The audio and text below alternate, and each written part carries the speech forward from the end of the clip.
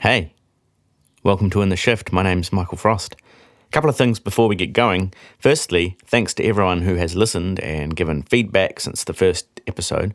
I've really loved hearing from you, and that for some of you out there, parts of my story at least have resonated with parts of yours. And so I'd love to keep hearing from you. If you do have the urge, you can contact me through the website at intheshift.com. Or you can also engage in discussion via the weekly blogs that are posted there, or you can jump, as always, on the social media train via Facebook, Instagram, or Twitter, and if the algorithms work in our favour, maybe we'll collide. Let me know what you're thinking, the stories that come to mind, maybe the questions that you have, or the things that come up for you as you listen and read and engage, and we'll see if we can figure some of this out together. I'm really hopeful that as we go along with this, what we're able to do is to create some space to talk about some of the things that really matter to us, where those conversations are allowed and encouraged and are curious and maybe even a little bit imaginative. So that's what I hope for. Today on the podcast, we're going to be talking about truth and honesty and how power dynamics can often work to elevate certain kinds of truth, but often at the expense of our ability to be honest and truthful.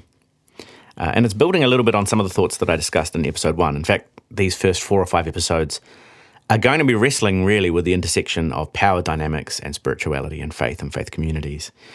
And the reason I think this is important is because that for many people, it's the way that power dynamics function that have often made us unable to have the kind of authentic and open conversations that on some level would like to be able to have, even when we don't realize it. So that's where we're heading for the next little while. This is episode 2 of In the Shift. Let's get into it.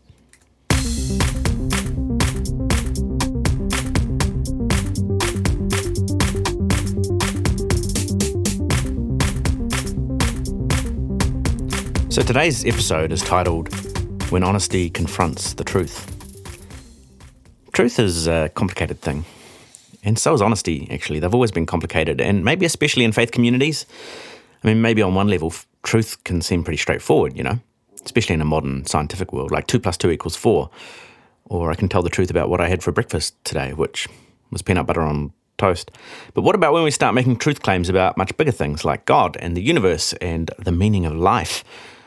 And Christians and other religious people, I guess, are super interested in these particular claims about reality. They're in search of the truth, to know the truth, believe the truth, understand the truth, live by this truth. I mean, I lecture theology students every week, and they want to know the truth. They want me to tell them how it is. And usually, to begin with, at least, it's often please tell me really insightful, profound, and deep reasons for why the things I already think and believe are correct and are the truth. Please give me impressive reasons to validate what I already think. The interesting thing to me about this is that although many people who believe passionately in the idea of truth can spend maybe their whole lives trying to know that truth and live in that truth, and they'll turn up to church every week and hear people talk about that truth, and they'll go to discipleship programs and classes and pursue this knowing of truth more deeply. These kinds of people can also really struggle for some reason, and I know this because this has been a part of my journey along the way, when others are honest and truthful about their real experiences, their questions, their doubts, or their different ways of seeing things. So it almost seems like there's 2 kinds of truth in this sense. There's a list of approved truths that have been adopted by a particular faith community, for example, and then there's the telling the truth about your own experience or what you might really think and believe and question. And sometimes this is fine. If your own experience, your own questions or your own discoveries fit within the framework of the overall truth that everybody's committed to, then everything kind of turns out okay, Honesty is treasured and esteemed in these kinds of cases. Oh, it's so great that you're searching. It's so great that you're asking. It's so great that you're bringing those experiences into the conversation. But the bigger question, for me at least here, is what happens when these 2 kinds of truths actually come into conflict? So what if that second kind of truth, the truth about your own experience, the questions that do come to the surface for you at times, what happens when that kind of truth comes into conflict with the first kind of truth, with the kind of truth which everybody agrees and says this is the way things are? And some of what can happen in that space is you can find that you're in trouble, sometimes with others, often with others, but sometimes with yourself as well. Am I allowed to think that? Am I allowed to ask that? Am I allowed to say that or question that? So at this point, there's, I guess, at least a couple of different things that can happen. There's all sorts of different ways it can go. Let's take the example of a Christian community that believes that everyone who receives prayer for healing should be healed, for example. In fact, some Christians of particular streams would say that healing is provided, and all that is needed is your faith to believe it. If we can believe it, we will receive it. You see this kind of thing on Christian television all the time. If you ever watch that, I used to watch a bit of it just to torture myself, I think, mostly, until my wife would hear the Christian TV come on down the other end of the house, and she would yell down the hallway, "Is that Christian television I can hear? Turn that off." It's kind of the other way around from the kind of trouble I used to get in when I was younger. So in this kind of faith tradition, I suppose you could call it that, the only thing really standing between you and your healing is having absolute confidence in the truth that you will be healed. Total faith, no doubt, So what happens when the person's actual experience is that they aren't healed? Well, in some instances, and in particular unhealthy versions of spirituality, the first kind of truth, as I'm calling it here, this supposed truth that you should be healed, or even that you are healed, even if you don't feel it, can sometimes overshadow the truth of the person's actual experience. And so this can look a lot like all sorts of things. It might show itself by saying, well, your experience is telling you that you're sick, but you need to believe the truth that you're healed. This was a phrase that I used to hear quite a bit. The facts might say you're sick, but you need to believe the truth, which, if you're not from that kind of tradition, that must sound a bit insane. But that's the kind of thing I heard at times, Don't listen to the facts, listen to the truth. This is kind of a Christian post-truth society, like well ahead of its time. I remember when I was about 16 and my parents church pastors, and we had this healing minister come through town, and I went up to, I had for many years been wanting to get my short-sightedness healed. And so I went up the front in this healing meeting, and this guy prayed for me, and nothing happened to my eyes. But what he said was, if you want to really live in faith, that you have already received your healing, it just hasn't made its way to your eyes yet, then you need to take off your glasses and live in the reality of the healing that is already yours. Something like that. Anyway, so I took off my glasses, and I'm pretty blind, and I walked around for probably a good 24 hours just crashing into things and just waiting for my miracle to arrive. Eventually, I had to go to school and put the glasses of shame back on. Oh, man. But that's kind of one way it can go, If your experience of reality does not agree with this truth that everyone's already agreed with, then your experience of reality is kind of overridden by the higher truths. And this happens in ways that are not necessarily all as ridiculous and crazy as faith healing type stuff. It also happens when your experiences contradict any of the important truths that have been embraced by the community you belong to. And a big reason why people can react in such hostile ways sometimes, I think, is because, like all of us in our own ways, these people base their lives on those truths. When we hold to truths that we believe are objectively right about the universe and about God and about meaning, then we live our lives according to those things. And so when someone's experience doesn't match, when someone's questions emerge, they threaten the very grounds of the whole way you live your life, and that's a little bit terrifying. So to have somebody do that is not particularly enjoyable or received very well.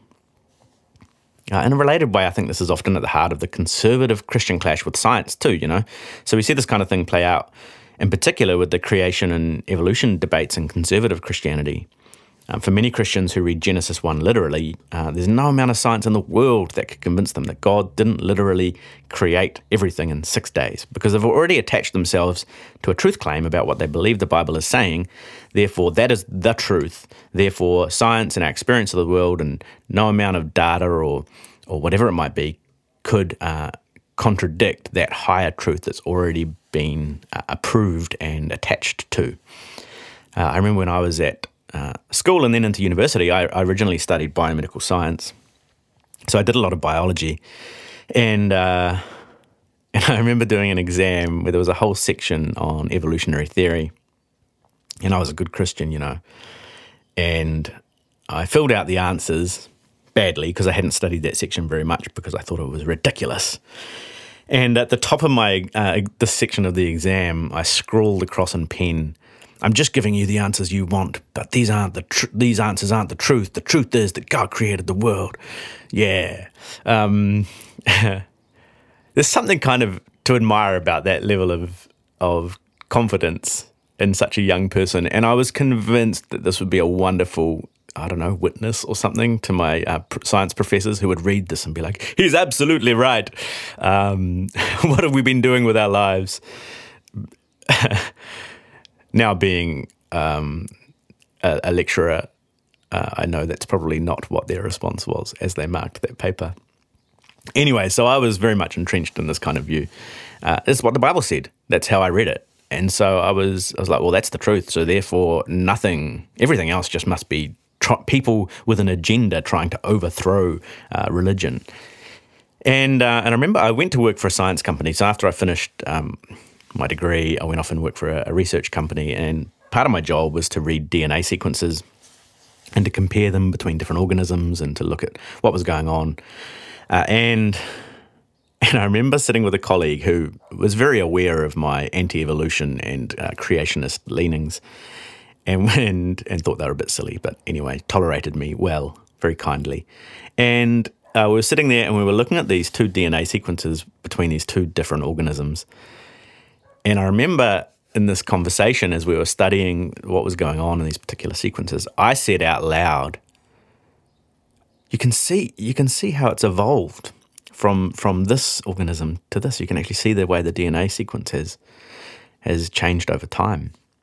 And then I suddenly caught myself saying this out loud, and I was like, oh no, this is outrageous. I should not have said that. She caught me in my moment of weakness with this smug smirk on her face, and I quickly sort of backtracked and tried to get out of it and re-entrenched myself back in my no, that's terrible. That's just a funny little thing I said, but I don't really mean it. And on I went. Because for me, there was a higher truth that meant anything I was looking at, whether it be science or facts or whatever, couldn't possibly contradict this truth that I'd already attached myself to and believed in. Funnily enough, it was when I studied theology later on, a number of years later, that I was like, oh, you don't actually read Genesis that way at all. That's not even really the point. And then suddenly I experienced this feeling of liberation as I realized I was able to hold both science and faith together in some kind of meaningful way. Anyway, all of that to say that when you have a commitment to this kind of higher set of truths that cannot be questioned because they are in some way the universal objective truth, then when experiences and ideas and even facts that emerge in a different domain are expressed, they're often shut down. And then if you're in a position of power of some kind, well, then this becomes a very tempting way to operate. When people are honest about their experiences in a way that contradicts the kind of story you're trying to tell, maybe the kind of organization you're trying to run, the kind of faith community you're trying to lead, then you're very tempted to push those experiences down, to suppress them, to make them go away. And if you have power and they don't, then you're able to do that really effectively a lot of the time. Even still going on the science thing, think about when Galileo built on the insights of Copernicus, even if their science wasn't, technically as correct as we might understand now, Galileo started pushing this idea that the Earth was in fact going around the sun rather than the Earth being at the center of the universe and everything going around the Earth. And the Catholic Church, who at that time had a huge amount of power, social power, religious power, political power, they didn't like this theory. They didn't agree with it. And so he wasn't just disagreed with as a scientist, he was tried as a heretic. He had a heresy trial. And in the first trial, he was, I think he was in the end found not guilty necessarily of heresy, but he was told to not continue promoting this terrible view. And he couldn't help himself, and so he continued promoting this view that, in fact, the Earth was going around the sun, and he was tried again, found guilty of being a heretic, and lived the remainder of his life under house arrest. And that kind of all sounds ridiculous now, but it never feels as ridiculous at the time, especially if you're the ones with the power, because you feel super righteous in your defense of the truth, So they weren't sitting there going, yes, we shall use our power to oppress this man who is uncovering uncomfortable things. In fact, probably maybe some of them were thinking that, but I would imagine that a lot of what they were thinking was, we already hold to this truth about the universe and about God and about our place in the universe. And this kind of insight or science or theory is contradicting these truths we've already committed ourselves to. We need to defend the truth, so we need to shut this down. Now, in some ways, this all sounds very abstract and theoretical, but it really does impact on people in personal and challenging ways. Because what happens maybe when you're feeling sad or in grief, or maybe unsettled or agitated or anxious, or you have serious questions about your life or about God or about faith, but you don't feel you can actually acknowledge any of those or talk about them or let them come to the surface because you'll know they'll clash with the higher truths that are already believed by your community. And that can become really unhealthy, especially if someone is experiencing the grief of tragedy, for example. But they're being told that they shouldn't be feeling that way because of a higher truth that they're supposed to be aligned with. And they're being told that by somebody with power, somebody often who they trust, who they look to for guidance. And again, this is not particular forms of conservative Christianity that it's limited to, but all sorts of ways of being in the world, positive or overly positive psychology. Some of the self-help stuff does this as well. You've got to speak the truth you want over your life and don't allow dirty things like facts and experience and emotions to get in the way. I remember when my partner Hannah was in a church meeting many years ago, and there was this song that we used to sing that the lines went something like, I'm not going to live by what I see, I'm not going to live by what I feel. I remember those were two of the lines in the song anyway. And the whole point was you're supposed to live by faith and trust and the truth of God rather than the emotions and the experiences that you actually might be having in your real life.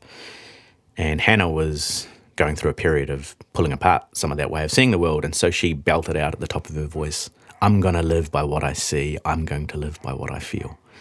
And I kind of, being the peacemaking, peace-loving guy that I am, was kind of like, oh my gosh, maybe sing that a little quieter. But, what she was pushing against was this idea that there was this kind of higher truth that should shut down the kind of experiences and feelings that you're actually having in your real life.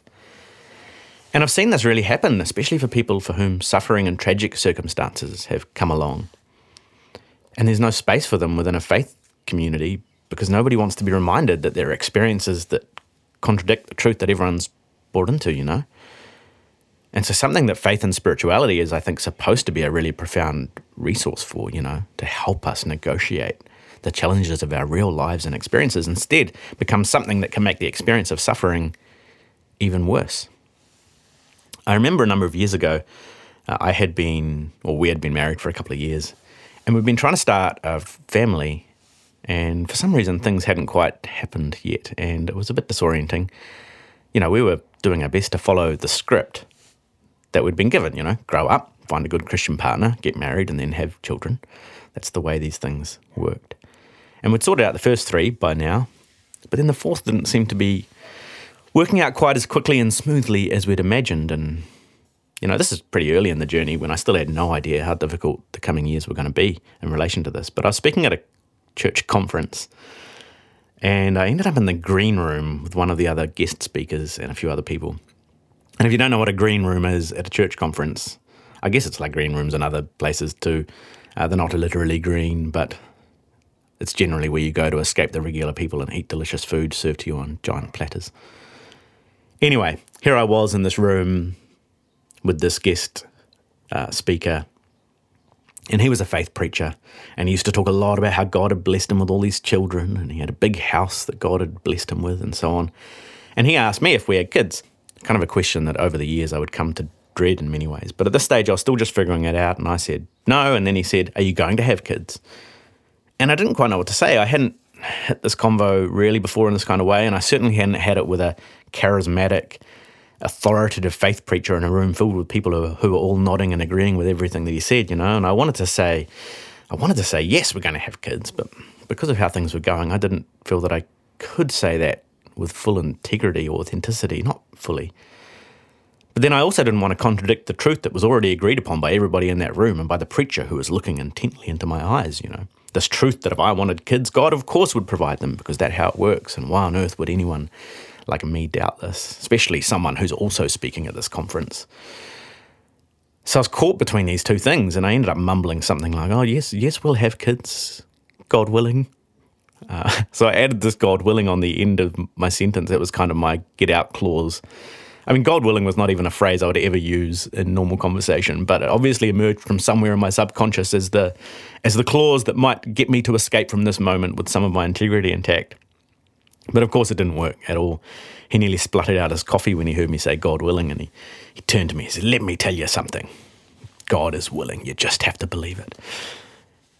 And in this moment, I felt this colliding of these two realities, the truth that I wanted to believe, and that was being laid out to me in that moment by the man of God, that of course God wanted this, and of course it would happen, unless I doubted and said stupid things like God willing, which would probably demonstrate a level of doubt for which God would then not give us kids just to teach me a lesson. But I also knew that things weren't this simple, and I felt nauseous.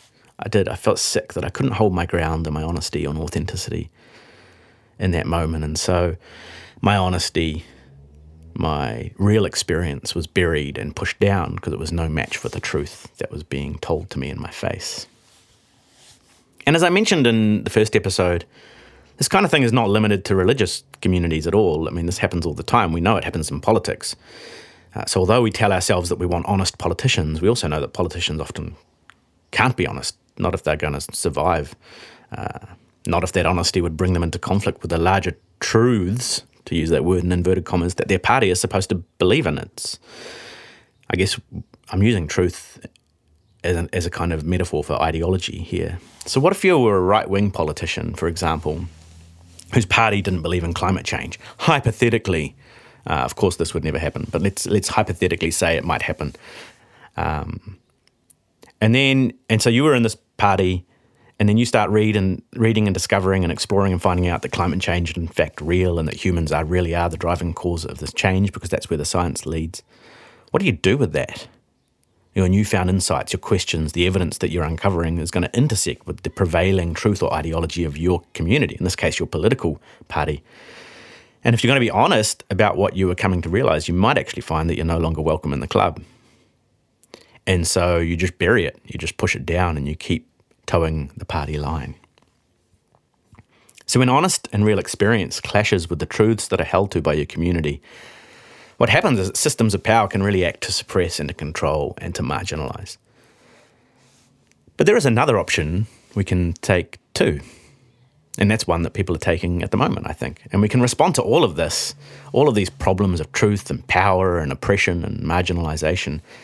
We can respond to that by pulling apart all notions of truth entirely. We look at our experiences and our diverse realities around the world and the problems with power and the way powerful people have used truth to their advantage, and we say, you know what, to hell with truth anyway. What is truth? I'm going to just talk to you about my truth, and what's true for me is true for me, and what's true for you is true for you. And in many respects, this is a really understandable response to the misuse of truth by power systems and by powerful people. What's interesting to note is that the problem with this is that the people with power are not so easily upended by this kind of thing. And what we're seeing happen in the world right now is that people with power are taking advantage of the what's true for you is true for you and what's true for me is true for me kind of mentality and using it to, in fact, further control people. They do that by pitting people's various truths against one another and propagating conflict and the idea of post-truth and alternative facts. And so for a while, everyone was pretty excited about the idea that truth was relative in this kind of postmodern world, But then that's turned into a post-truth world where people in power just make things up and they're like, hey, this is my truth. Don't deny my truth. And so what do we do with that? These are our only choices, the tyranny of the truths that are told to us by those with power, or the complete relativization of truth to the point where we live in a post-truth world and people just say and believe whatever they like, despite the evidence or the wisdom or the past. So I want to think briefly about how we might navigate another way forward. And this is where I think the wisdom of our faith traditions can genuinely help us, not as truth to bash you over the head with, but as a recognition, at least in the first instance, that these challenges are not new. Human beings have been wrestling with power and truth and lies and honesty and control and grief and rage and suffering and violence for tens of thousands of years. These are not new problems. And we're actually not all that different. For all of our civilization and advancement and technology and knowledge and science, we're the same kind of fundamental biological creature that we were 10,000 years ago. And when we think about history, one of the things we realize is that we often learn it from the perspective of the winners, you know? The losers don't generally get to write history books as often, usually because they've been wiped out in some kind of way. And if they do write history, no one reads the history of the losers. But I think we're learning now that the history that we read has been shaped by those with power. And so what's emerging at the moment in conversations about history, for example, is that people are challenging the narrative of, let's say, the empire and the colonizers. If you think about the British Empire or North American colonization, people are saying, hey, the way that its narrative used to go was that America was discovered in 1492 by Christopher Columbus. But that's a narrative shaped by a particular power structure because America was not discovered in 1492. And if you were to listen to the story of the discovery of North America, and I use that word discovery in inverted commas here, if we think about the arrival of Christopher Columbus, when it's told from one perspective, it's this great arrival of a new nation. Told from another perspective, that of the Native Americans, for example, you might find that the history that is told sounds quite different. And so there's a recognition that power has shaped certain narratives, and we have to pay attention to other voices and experiences to reshape the way we see and understand reality. So, back to faith traditions. The curious thing about many of the texts of the Jewish and Christian tradition in particular is that they're written from the perspective, to some degree at least, of the losers, you know. Much of the Old Testament story is collated and gathered together when the people are in exile. So although the story goes way back, most of it is put together and written down. After ancient Israel has been destroyed and decimated and wiped out, Jerusalem has been ruined by this Babylonian empire, and the people that were kind of left, many of them have been taken prisoner, have been scattered around the world. And it's at this time that they really decide to write their history. And so they're putting these texts together while they're in captivity in a foreign land, not knowing if they'll ever get a chance to return home. So in this sense, they're not really the ones supposed to be writing the stories and the history. And if they do, they're not stories that are supposed to last. No one's really supposed to read them. But we do. We still have them. And what you find actually is because their stories are written from the underside, they include all sorts of things that you probably wouldn't find in the kind of history and propaganda written by a victorious empire. They include protest and lament and grief and complaint. And for every text that talks about hope and promise and blessing, there's a text that talks about misery and suffering and asking if God has abandoned them. I mean, there's a whole book called Lamentations, And even the book of Proverbs, which is supposed to be a book in some ways that gives you wisdom about how to live and goes hand in hand with all of these great promises for your life. That book is contrasted with the book of Job, which is about a guy who does all of the things you should do according to the book of Proverbs. He follows all of the correct principles, and everything goes terribly for him, and his life is awful. We also find this other kind of text in both the Jewish and Christian tradition, one that's called apocalypse or apocalyptic texts. The most famous example in the New Testament is the book of Revelation, although there are bits of apocalyptic text scattered throughout the Bible in various places. Now, Book of Revelation is a book that I grew up with as this kind of predictive book for how the world's going to end, So we were all it's full of symbols and imagery and all sorts of fantastical visions of beasts and babies and Babylon and other things beginning with B. And the job really of the reader of this text was to try and figure out how it was predicting when the Antichrist was going to come, when Jesus would return, and when the world was going to end. But that's not really what the text is supposed to be doing at all. The word apocalypse literally means to uncover or to reveal something. And what these texts would do is that they would emerge, and they did emerge among Jewish and Christian people in the face of empire, of powerful empire. In the case of the book of Revelation, it's during the time of the Roman Empire when Christians were a minority who were being persecuted. Some of them were being killed for their refusal to pay allegiance and worship to Caesar, because instead they wanted to follow this Jesus way of being in the world. And this text, this apocalypse, essentially said, look, there's a story that the empire is telling us. There's a way of life that the empire is giving us. There's a power structure that we are being given. There's a status system that controls where we fit in life.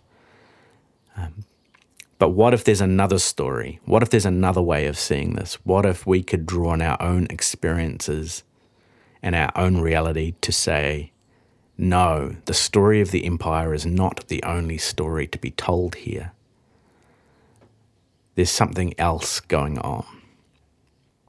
And the book of Revelation itself, the letter of Revelation that was sent to these Christians who were scattered throughout this Roman Empire at this time, was don't give in to the power and the story and the control of the empire around you, because there's something else worth saying. There's another kind of reality to live in. There are other kinds of experiences to listen to.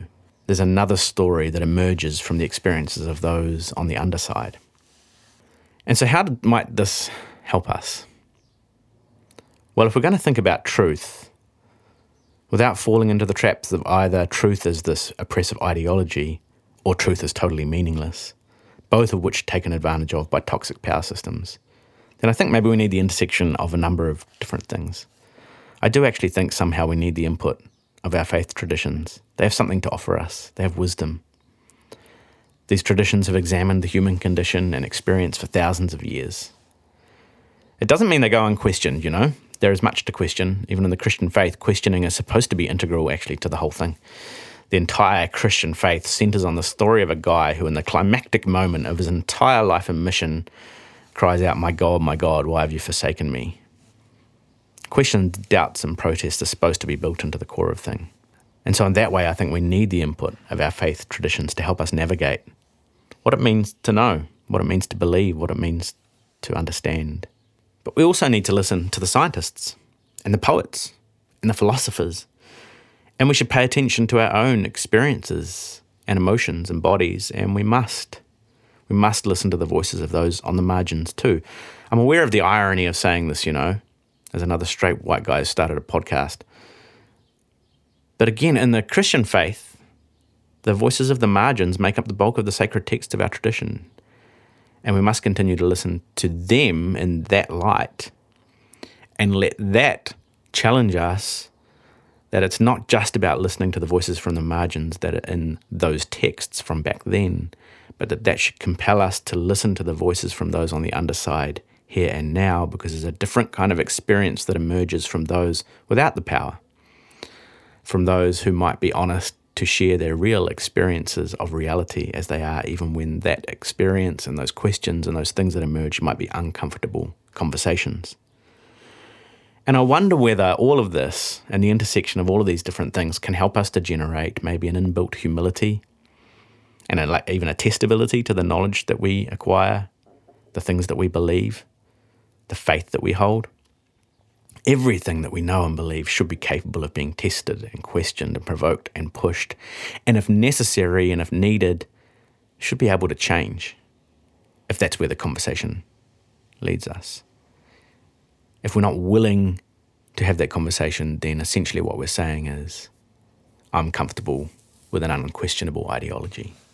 So that's where we're going, that's where we're heading. And next time on the podcast, we are going to continue this conversation by talking about gurus and the problem with charisma. So that's next time on In the Shift.